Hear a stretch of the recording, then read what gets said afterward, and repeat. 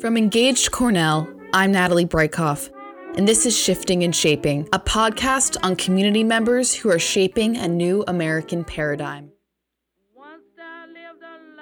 It was to my surprise and anguish that there were hundreds of blues legends buried in unmarked graves across our nation. After speaking to Steve Salter of the Killer Blues Headstone Project, I later spoke to T. Dwayne Moore of the Mount Zion Memorial Fund based out of Morgan City, Mississippi, to understand what memorialization looks like in the Mississippi Delta. In 1989, the Mount Zion Missionary Baptist Church in Morgan City, Mississippi, was in jeopardy of losing their deed, and the agricultural operations surrounding it was slowly encroaching on their cemetery. The death certificate identification of Zion Church, several hundred yards from the site of legendary Robert Johnson's resting place, provided the opportunity to raise money for the memorial. I spoke to T. Dwayne Moore of the organization. I guess when Skip started the organization, he really wanted to memorialize blues artists. He started going to these sites, particularly the Mount Zion Church in Morgan City, and they were about to be foreclosed on by the bank in Greenwood. He also learned at the time that Robert Johnson probably wasn't buried there. We didn't know where he was buried at the time. Back in 1990, it just said Zion Church on his death certificate. The church remained in the hands of the congregation. It didn't get foreclosed on by the bank. He was concerned that it might get bought by some blues tourist interests, turned into like a roadside tourist stand, Disneyland for the blues type deal. So he wanted to try to help the congregation and the pastor, Reverend Ratliff, keep control of the church and make sure that the cemetery, which it sits on the edge, like in the very corner, this massive cotton field. One of the problems in the Mississippi Delta you have is these old sharecropping communities, African-American sharecropping communities. The churches will get, they'll either fall down, burn down, or will just fade away because they're made of wood, or they might get torn down. And the only thing that'll be sitting there is the cemetery. And sometimes these farmers would pull up the headstones and plow the cemetery into row crops. Cleaning off the land was the commonly used term for such activities, and sadly, this was not an unusual practice. Skip Henderson founded the Mount Zion Memorial Fund to prevent depredations by creating memorials that would serve to save the cemeteries and to provide the respect due to those African Americans whose lives were lived in the world of Mississippi. The state of Mississippi now proudly identifies itself as the birthplace of American music.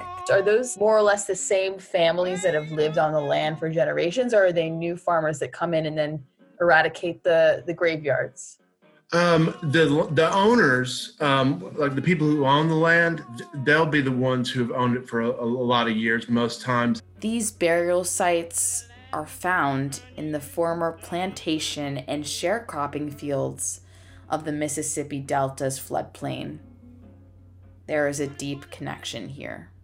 How do the landowners feel about the fact that they have these important grave sites on their land? Do a lot of them, do they care? Do they not care? What's some do. I mean, it's I mean, they're each individuals. I mean, so they each have different feelings about it. Tom Robinson, I mentioned in Holly Ridge, he's been very, very supportive of, his father spoke at the dedication for Charlie Patton's memorial, and he's always been very helpful as far as the cemetery there in Holly Ridge.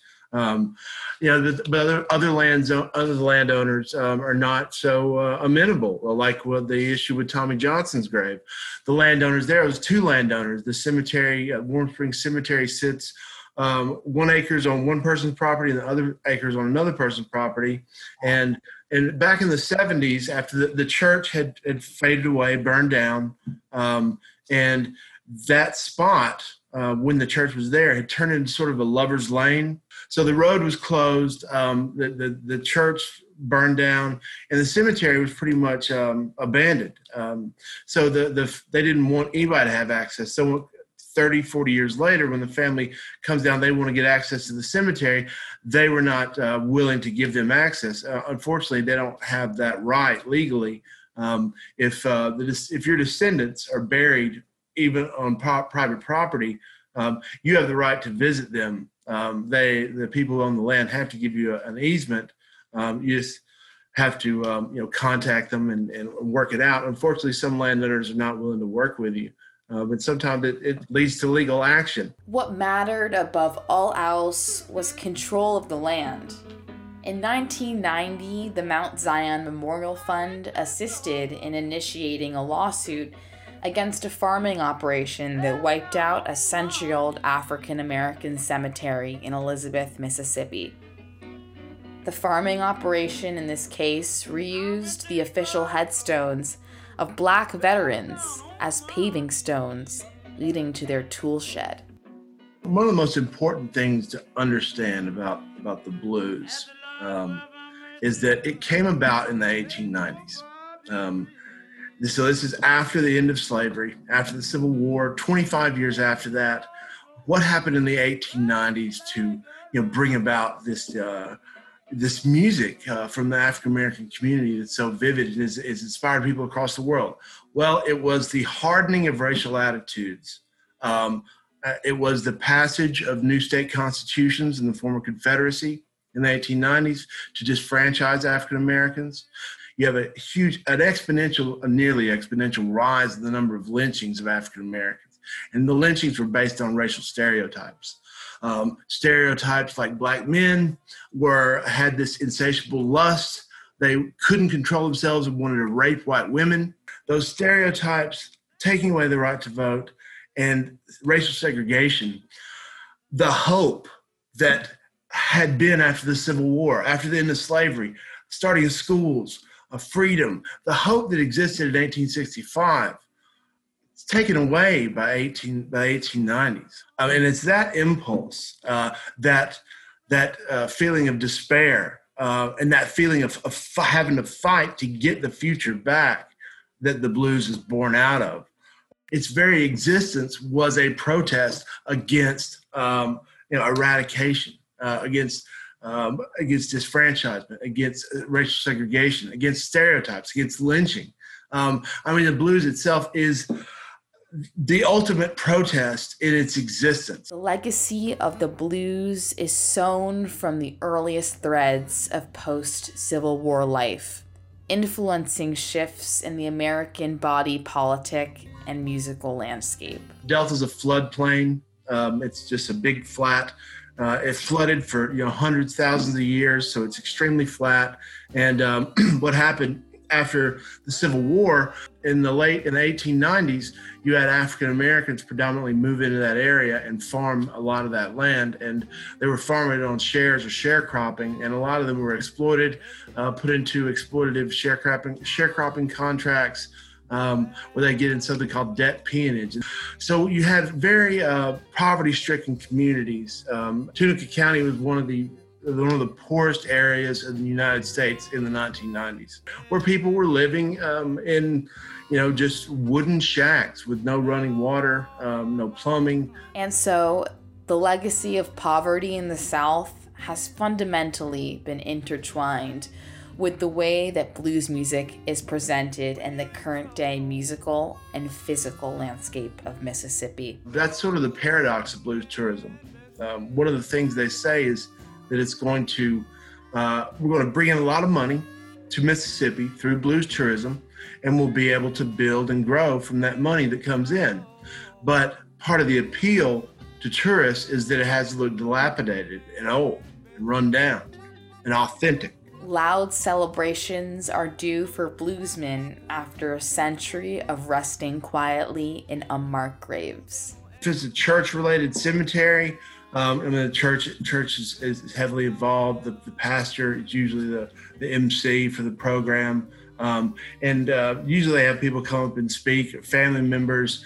artists who were particularly inspired to have musical performances. But other places are different. Some places are like in the middle of fields, out in the middle of nowhere, and it's extremely hot. Or they're in an abandoned cemetery in the middle of Memphis, and it's 100-something degrees. Surrounding the blues genre are countless myths and fallacies about the Black experience. The idea that a Black man would have to sell his soul to the devil to be able to play the guitar. That's one of the most prevalent and lasting. That concept, and it's much that's based in ignorance of the Black experience, because we don't know anything about the Black experience. We have to make them magical figures in order to understand. It's a concept called the magical Negro. The memorialization process must value and delicately handle historical practice, community engagement, and the active confrontation of fallacies present in blues narratives, precipitating from racial and economic subjugation. A lot of these artists were, country blues recording artists, like back in the 30s and 40s, and then they were rediscovered by folk blues fans in the 1970s, and when they were rediscovered, sometimes they were just working jobs, watching a cottonseed warehouse like Sam Chapman. So when they're saying they didn't know their relatives were famous, it's because of them being out of the recording industry for so long, and also being part of this racially segregated society that relegated African Americans into certain segments of the workforce, where they were having to work jobs to sustain their livelihood, even though they had once been, recording stars at one time. Creedence Clearwater Revival's John Fogerty collided with the organization as well. He decided to go and find his musical roots, and he came to Mississippi and started looking for the graves of some of the people that he really admired. He drove past the cemetery, the Mount Zion Memorial Church Cemetery, and he saw two guys standing out there, Skip and a friend of his. John Fogerty pulled up to the alleged gravesite of Robert Johnson. That's when John decided he wanted to be a part of the Mount Zion Memorial Fund and help out with the projects. He had an organization called the Fogerty Fund at that time, and he funded the Robert Johnson, or he partially funded the Robert Johnson Memorial, funded the Charlie Patton Memorial, James Son Thomas. Each artist's memorialization process is special in its own way. Well, for me, every one I've done has been pretty amazing. I've had a lot of twists and turns. Everyone is difficult. The most important would be the one for Bo Carter. That's one of the ones that took the longest. We weren't just marking the grave. We were also saving that cemetery, which is on the edge of a cotton field in Nidda-Yuma, and it's very endangered. But we also did a lot of research with the family and with other people, like his lawyer, and they're trying to get royalties back for a song that Bo Carter wrote. I tried to get as many people who wanted to be a part of that, including family members, artists, community members, individuals who own the land there where that was. I wanted to make, I want them all to feel invested. What was his musical legacy like? It was one guy called it pornographic. He wrote a lot of songs using like metaphors and entendre to relate to sex. Let me put my banana in your fruit basket, then I'll be satisfied. But Bo Carter was also the most prolific songwriter in the pre-World War II era. He recorded from 1928 to 1940, all throughout the Depression. Nobody else did that but Memphis Minnie.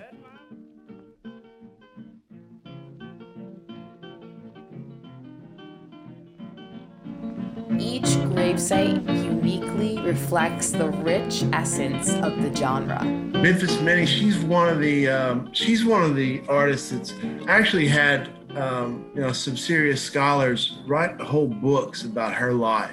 And it just seems like the history is so rich, even with Memphis Minnie, how she was from the Mississippi Delta and then she went to Beale Street bars in Memphis. I mean, she's one of the only female country blues guitarists, and she was more prolific than Bo Carter was. Mount Zion Memorial Fund uses Ancestry.com to connect musicians to family members.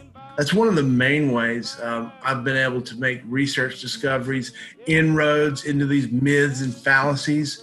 And one of the most important one has been for Charlie Patton. Charlie Patton was long thought or purported to be of Native American ancestry.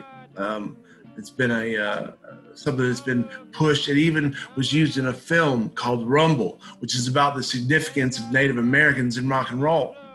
Charlie Patton's in the film. They talk about his Native American ancestry. Turns out that was just something a musicologist purported back in the 1970s because he wanted to disassociate Patton with his African American ancestry by saying he was the son of a white father and a Native American mother. And what we found out at this point is that his grandmother was enslaved on the Hal Smith plantation in Hinds County.